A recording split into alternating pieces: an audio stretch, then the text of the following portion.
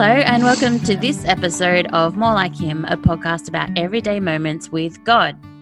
Today we are having another chat with my fabulous friend Geoff McNab, who is such a funny guy. He's been a very important constant, particularly in my husband's life, but in all of our family's life. He is an avid fan of St. George Dragons and the Beatles and so many musicians, or particular musicians. He really loves reading and going to the movies. He loves the beach, and he and his wife have just entered a really sweet spot in their life where they were to live at the beach and live in a community where they're really forging great relationships and intentional opportunities to spend time with those who don't know God yet. They are a beautiful couple. Geoff is a wonderful servant of God and a natural teacher, someone who has a great sense of humor and is a very great observer of the people around him and finds a very gentle and kind way to help them understand themselves better.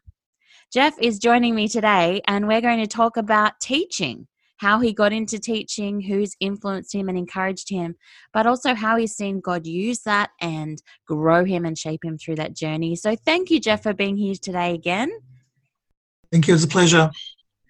It is going to be really interesting to hear about this. So many Christians are in teaching and healthcare professions, and I know that wasn't actually your original path, but we'll get to that. The first question, you've done something different here today. Normally, I'm the one who sends the questions to the interviewee, but today, Geoff and his wife, I believe, have come up with the questions, and I think they're brilliant. They're wonderful. Okay, let's do it. I'm ready to hear all about this. Question one, here we go. What are the major influences in your life, Geoff? All right, so we'll take as a given that Mr. McNab is a Christian, that the Bible has influenced his life profoundly. The people who've been in my life have been my parents in different ways. Was my mother who nurtured me in my Christian faith and also showed me about the care of children. It was my father who, in one sense, believed in me and gave me the strength to pursue my gifts and passions. It was people like Francis Schaeffer from L'Abri who gave me a perspective on life as a Christian that I could pursue my artistic passions and still feel like that I was doing the right thing in the Christian world. Yeah. Yeah, there are some very strong influences, and if people have heard the previous interview I've done with you, they would have heard all those names already because they really have not just influenced your career but also your faith. Yeah. So you've mentioned your passions. What are some of your passions? I love music. I torment my wife listening to blues music. Nice. That's been a passion I've had for about 10 years now. I've always loved music. I find there's something about music that's very spiritual. And there are times when you feel like you are entering a very different world when you listen to people sing. Last night we were actually watching YouTube and watching Randy Stonehill in a concert. And he had a very profound influence on me in his willingness to share things in a way that was world-class. Music moves me. Negro spirituals especially. Sometimes I think a part of me was born black. But there's something about music that's very profound. My grandfather was a concert cornet player in Scotland. I couldn't play an instrument. I tried very hard, but there was something deep within me. My wife said, "What music am I going to play at my funeral?" And I said, "Just put my iPod on and just play it endlessly." And that's how it's going to be. Great. I've not heard people talking so openly about music plans for their funeral and those kinds of things. But, I guess it's part of the reality of life, right? It is. It is. I'm going to bore people at my funeral as well. I highly doubt that, Geoff. Oh, my goodness. You're not just passionate about music, though. There's other things you're passionate about. Obviously, you're passionate about Jesus and people seeing who God is. Yeah. I have a particular passion for teaching Jesus to others. So I had the privilege of teaching at 2 Christian schools in my career as a teacher. Yeah. And during that time, I had the opportunity to intimately share on a daily basis during devotions and hone my skills in getting to the bottom of what children needed to hear about God and learning how to think sideways about how to get them interested. And someone said to me the other day, what's the most important thing about you and SRE? I said that children want to come back and ask questions. Yeah. Yep. That's a very important thing. You've had a number of career changes. What are Yeah. they? Okay. So I started off as a hospital scientist, which I did from 21 years of age to 40 years of age. During that time, I wasn't a very happy chappy. I pursued a lot of other things. I became a professional personal counsellor. I also did a graphic design course and had my own screen printing business. And I did a lot of research in reading of passions that I wanted to pursue, whether that be art, whether that be history, world history, which turned into interest in World War One and World War One flight and the early days of flight. Then there was a real God moment in my life where God basically threw a hand grenade into my life, and that turned into become teaching. A little story there was that I had left my full-time job and my daughter didn't have an SRE teacher, and I said, well, that's not right. And then I got accredited by my church, ended up teaching SRE to my daughter in year 4. And from that turned into my wife saying, why don't you look into teaching because you're enjoying it so much. The teacher in my daughter's class says, you're pretty good at this. Why don't you come back and teach some art? Wow. Which she's not allowed to do because I wasn't accredited. Yeah. But I came back on a number of occasions and taught art and really enjoyed it. And that turned into doing a transfer grad dip ed at the University of Western Sydney as a primary school teacher. Yeah. What did you learn from all these career changes? Wow. There's lots of different parts to me. Yeah. There's lots of different parts to me, and God was willing to use those different parts of me. I'm a person who moves from one path to another. Once I've pursued something to its umpteenth degree, I'll put it down and go and pursue something else.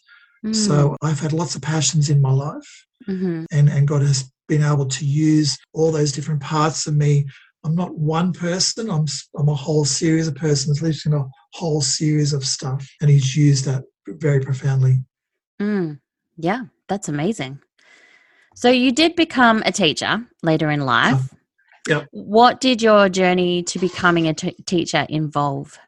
Oh, I actually gave up my ability to earn money. I stopped working full-time to study full-time, and my wife went out and worked full-time, and God was very good in that the money that I'd received from my work actually paid for my university course and our mortgage for 12 months.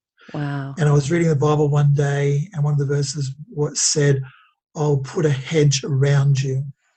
And I said to Megan, it's going to be okay. God's going to look after our finances during this time. And He did.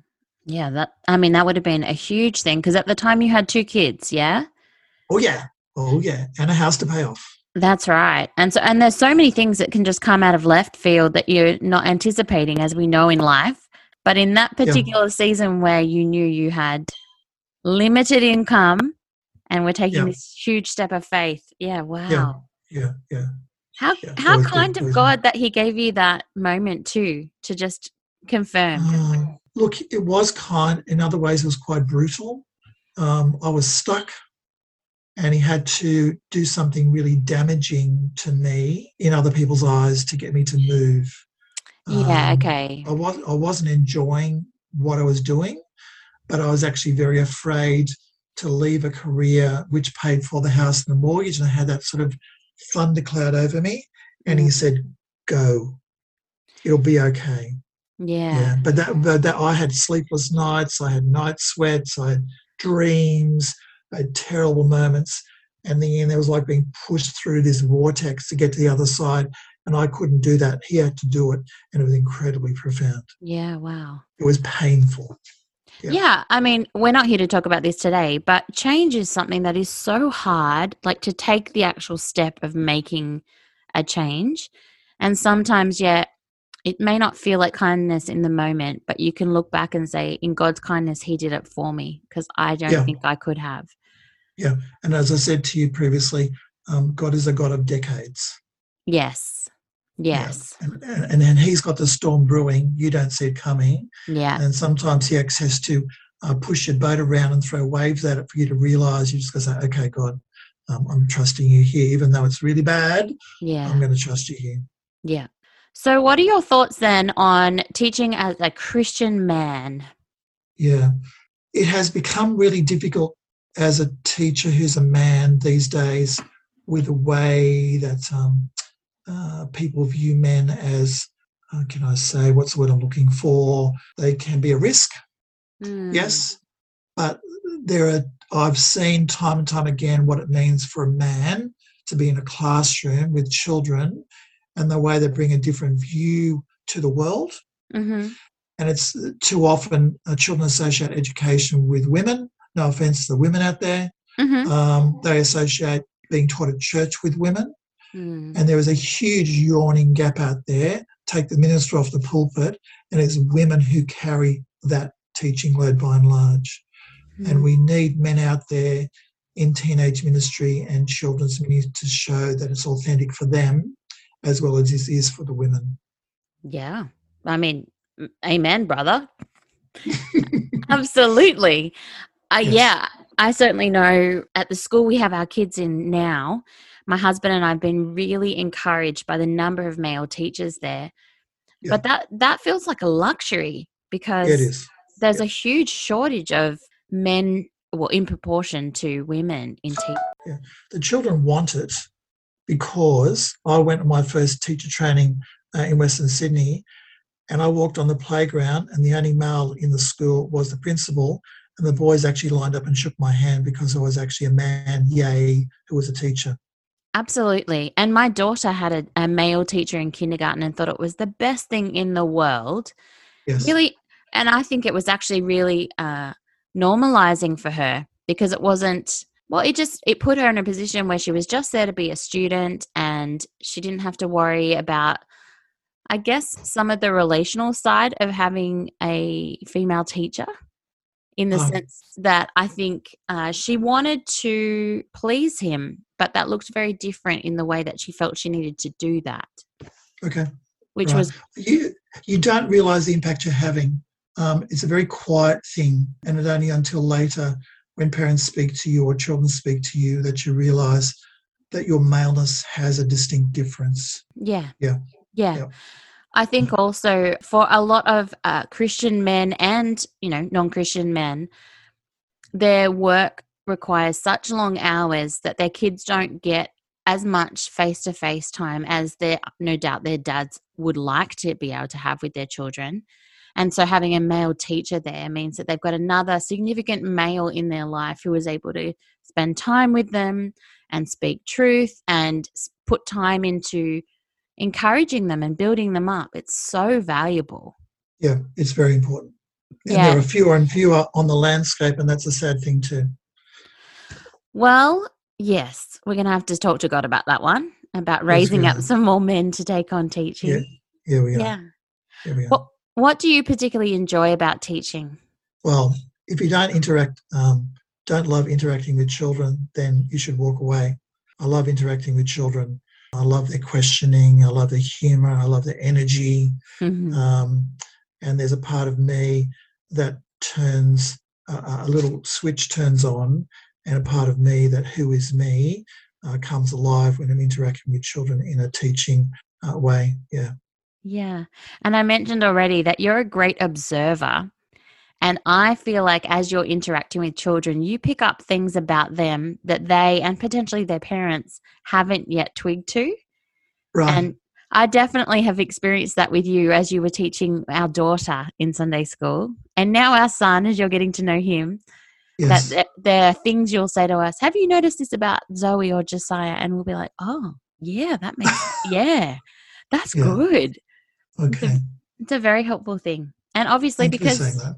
Oh, you're welcome. But it's obviously because, you're enjoying spending time with them and you're paying attention. What are some of the challenges then that came your way in teaching? Well, I'm going to focus on one here. Yeah. I was in a classroom where a student died. And that had a very profound impact upon me, a very profound impact upon the school, but more importantly, a very important impact and a sad impact upon my class, where I said to my stage supervisor, I feel I'm walking into the sadness every day. And I walked into a class for 6 months where every day they carried with the tragedy of this girl who died, and her desk was empty and she wasn't there anymore and she wasn't coming back. And their world changed in the blink of an eye. And God had his purposes in that, and that's another story in itself. But that had incredible impact. But that fractured my faith. It took me a long time to come to terms with her dying. And then here we are talking about that, and there's Ukraine and all these other places where people are dying in the hundreds and thousands.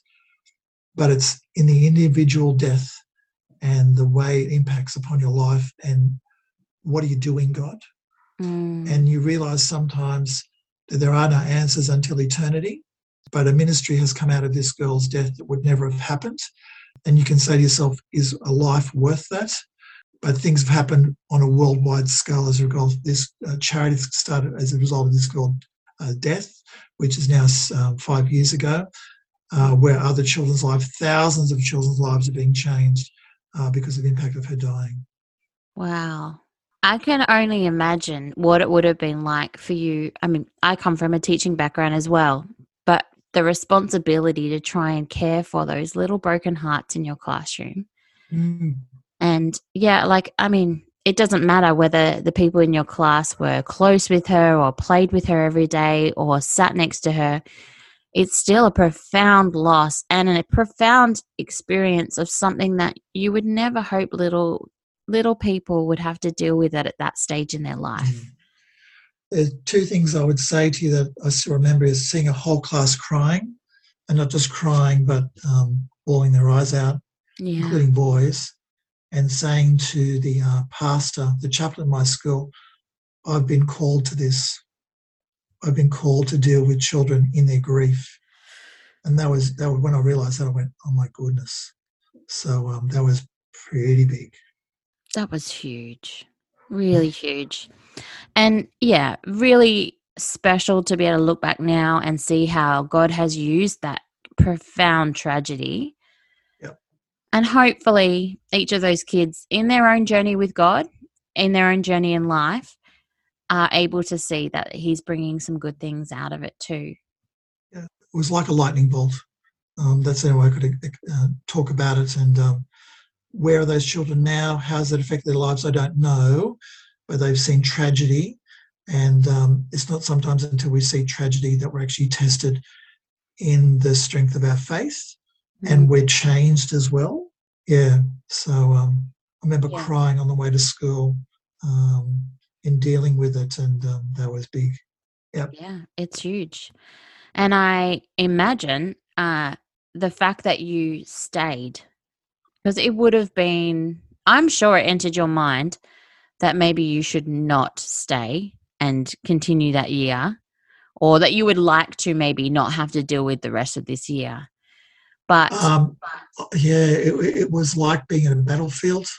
It was like being in the trenches. You stayed with your mates, but when the battle finished, the stuff rolled over you, and that was the interesting part. It was the aftermath that you continued to deal with, and those questions that were raised. That's what it's like. Yeah. I can imagine for the kids in that class, it was super important that you stuck together as a team together. Absolutely. Yeah. The wrap up at the end of the year was like massively emotionally huge. Yeah. Because they carry that with them all the year. But we got there, and that was, as I said, to be called to that was just wow. Yeah. So you're semi-retired now. Yes. What are you doing with your time? So we've come down here into a house that was being built for us over the last 12 months. We moved into a new church, a local Baptist church. I am pursuing teaching in SRE. I also do tutoring online with 9 students with years 3 to 7. And I'm also finding time to exercise a lot more that includes playing golf after 20 years Mm. and walking the greens with some non-Christian men. That's wonderful. Yeah. So that's definitely semi-retirement and not full retirement. Yeah, there are times where I would say stopping full-time work comes with its own issues.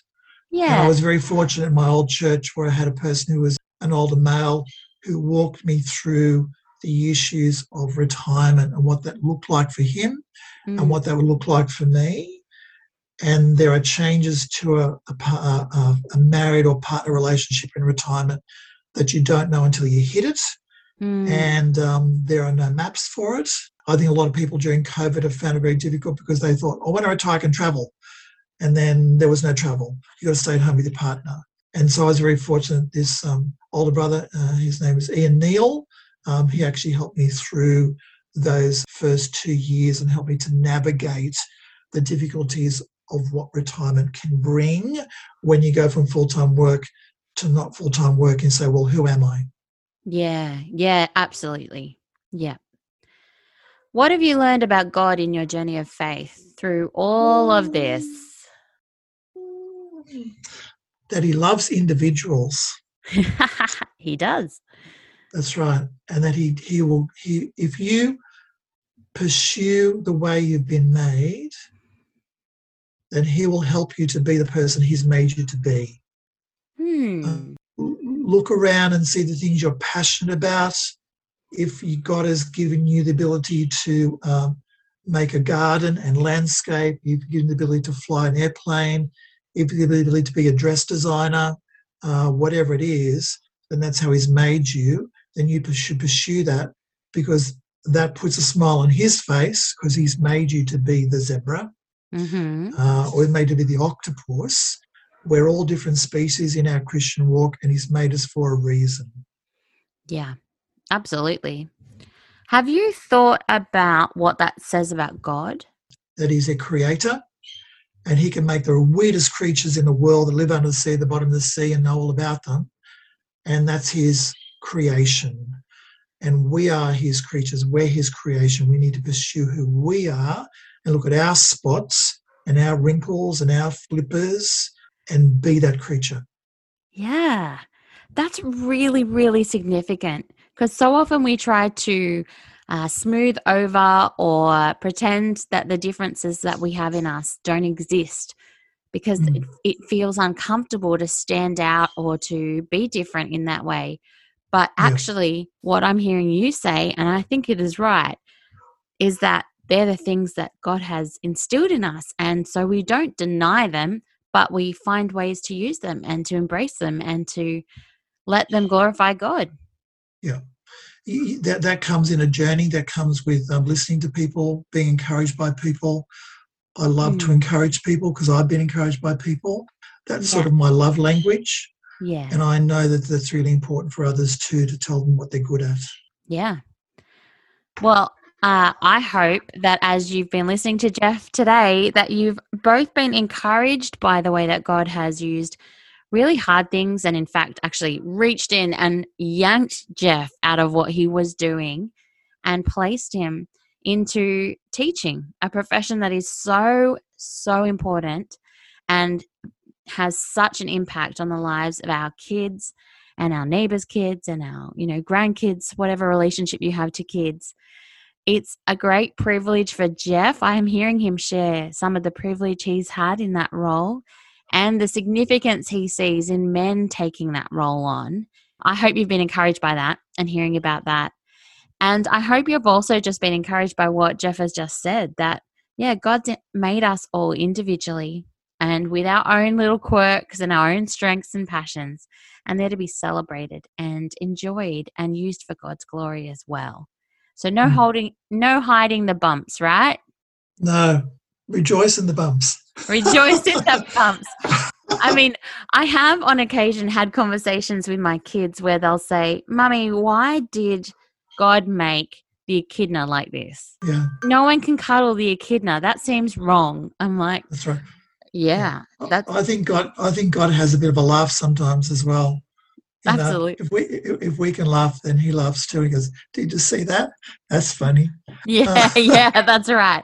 And we'll probably get to heaven and he'll say, "Hey, did you see the platypus?" Like, That's seriously. right. He said that took me 7 years to work that one out. Oh my goodness. I'm sure we Me can and all. Jesus sat down at the design board and we said, "What are we going to do here?" Yeah. Yeah, and those minute creatures that walk around in our kitchens and you wonder where they came from. You sort of go, "Give us a break." Yeah. Yeah. Yeah, I definitely want to talk to him about cockroaches because they are gross. absolutely. That's right. Yep. All right. Thanks, Katie. Well, thank you so much for chatting to us again, Geoff. And for those of That's you who've good. been listening, take care until next time.